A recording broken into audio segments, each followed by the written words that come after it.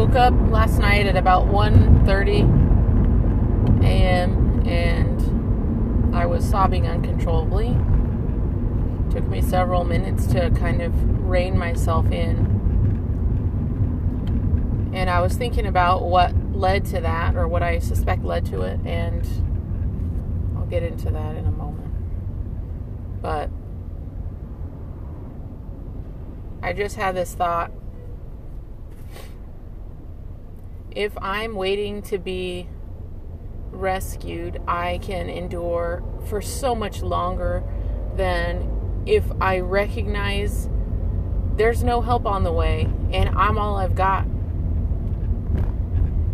And I'm happy that I came to that recognition, but also I find it frustrating that what brought me to it was me trying to problem solve for somebody else who isn't problem solving for themselves.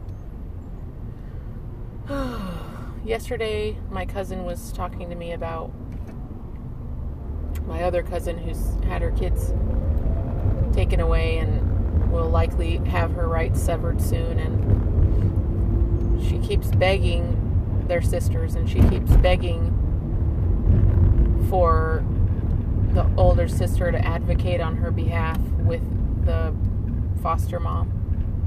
The foster mom doesn't want to have any involvement because she thinks it's damaging to the kids or whatever her own motivations are. And so I was just trying to talk my cousin through this because she's having a really difficult time and obsessing over it, and she's not in program. And I had such a sense of solid in my ACA seat. And then I woke up this morning at 1:30 and was sobbing because I was having a dream about my brother who's in recovery from hard drugs, about him going to get some drugs for somebody else and me knowing that he was going to use them himself. And he's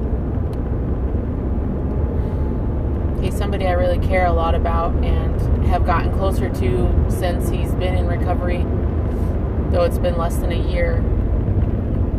I'm just so hopeful for him, but I also acknowledge that he has his own program and his own higher power, and I can't do anything about it. And knowing all that didn't change the fact that I had these deep feelings of grief in my dream, and it brought me back to a couple of points in my life where I felt a similar way, but it was just like shocking to wake up with loud gasps and sobs. And yeah, I think that all came from remembering those feelings of hopelessness and helplessness and powerlessness.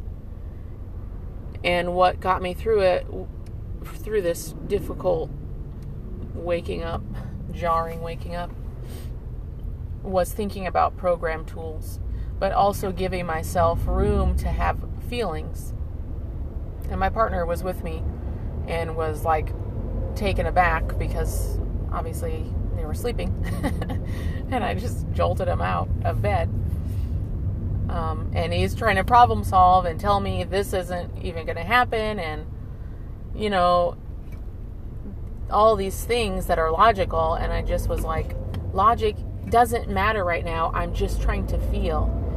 And that's such a powerful thing for me, to be able to just have a seat in my feelings and let it happen and calm myself down with the tools that I have. And so I got up and splashed some water on my face, took some deep breaths, and then laid back down and used some of my tools. Like, I have started touching my hair when I am trying to fall asleep, just as like a way to be gentle with myself and my inner child.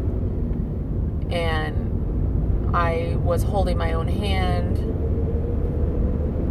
And yes, my partner would have done those things had I asked him to, and he did touch my back for a while to help me find my calm state. But there's so many things that I've learned that I can do for myself.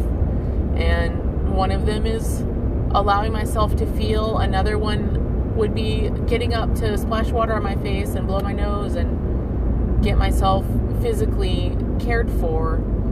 And then soothing myself with thoughts and with kindness and actions of soothing, like holding my own hand.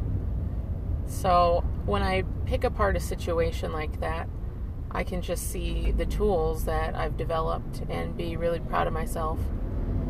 And then when I woke up, I found an online meeting, and I was amazed to hear that the readings that were selected were about the inner drugstore and fear, addiction to excitement. And then seeing, like, that's part of it too. I have this addiction to fear that's pre-programmed in me because of my childhood, and having that fear addiction is fueled from that being such a familiar feeling. And what I want to make my familiar feeling is serenity, peace, calm.